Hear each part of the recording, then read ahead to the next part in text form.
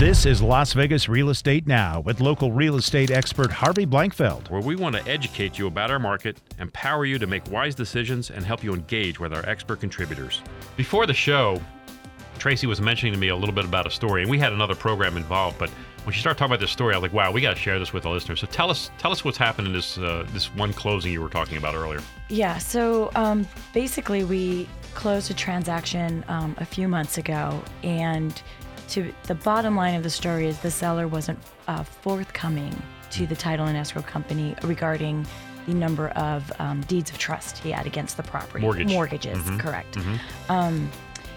He did share it with certain people, but just not us. And unfortunately, when he took out the second, it wasn't with us, but unfortunately, the actual document itself had the wrong legal description. Right. So what does that mean? When that happens and the document gets recorded, it's not something that's easy for us to pull up, especially if we don't know about it. Right. So, of course, do you have any mortgages? Yes, I have, one with this bank and one with this bank. Then we're looking for it. But when they say they only have one, we're not going to look for one that's not actually more times than not, you'll see it because they filed it properly, but in this case, they didn't. Correct. Okay. So if the legal description is correct, whether anybody tells us or not, the minute we put everything in, all of it will come up. Right.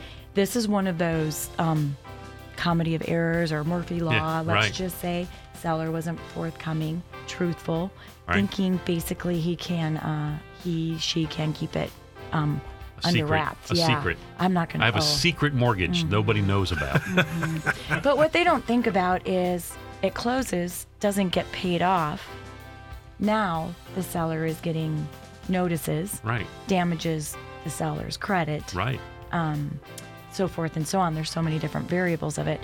And of course, they come back and say, well, it wasn't on the title insurance policy, so you guys need to take care of this. It's not that easy, especially when you confided in people that you did have it, but you didn't confide it in. But unfortunately, at this point, it's nothing but a mess. So the reason why I bring up this story is disclose. Right. Whatever you have. Don't think you're going to get away with something because it's funny because it'll come around and probably bite you in the butt on the other end because now the credit's being... Oh yeah, they're going to get hurt. Threatened. Exactly. And they owe the money. It's not as if they don't owe it. Right. I mean, they do owe the money.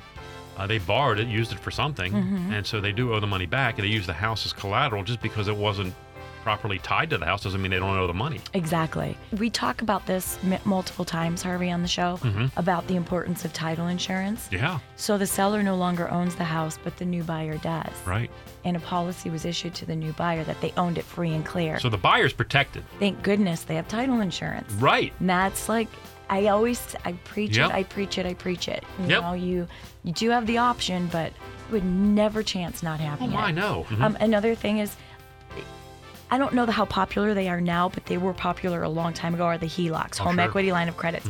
A lot of people don't realize that if they didn't properly close it out, it's still an open deed or an open lien against your property. So those, I understand that, but that's why we always say it's safe to run a property profile. Do a profile. And know, like, oh yeah, I did have a HELOC, but I don't know if it was ever closed out properly or if it balanced out to zero or where it's at. But that's the stuff that you inform us about and we can help find out for you. Indeed. This has been Las Vegas Real Estate Now. Thanks for listening. And remember to tune in every Tuesday morning at 9 a.m. on 101.5 FM, 720 a.m. KDAWN.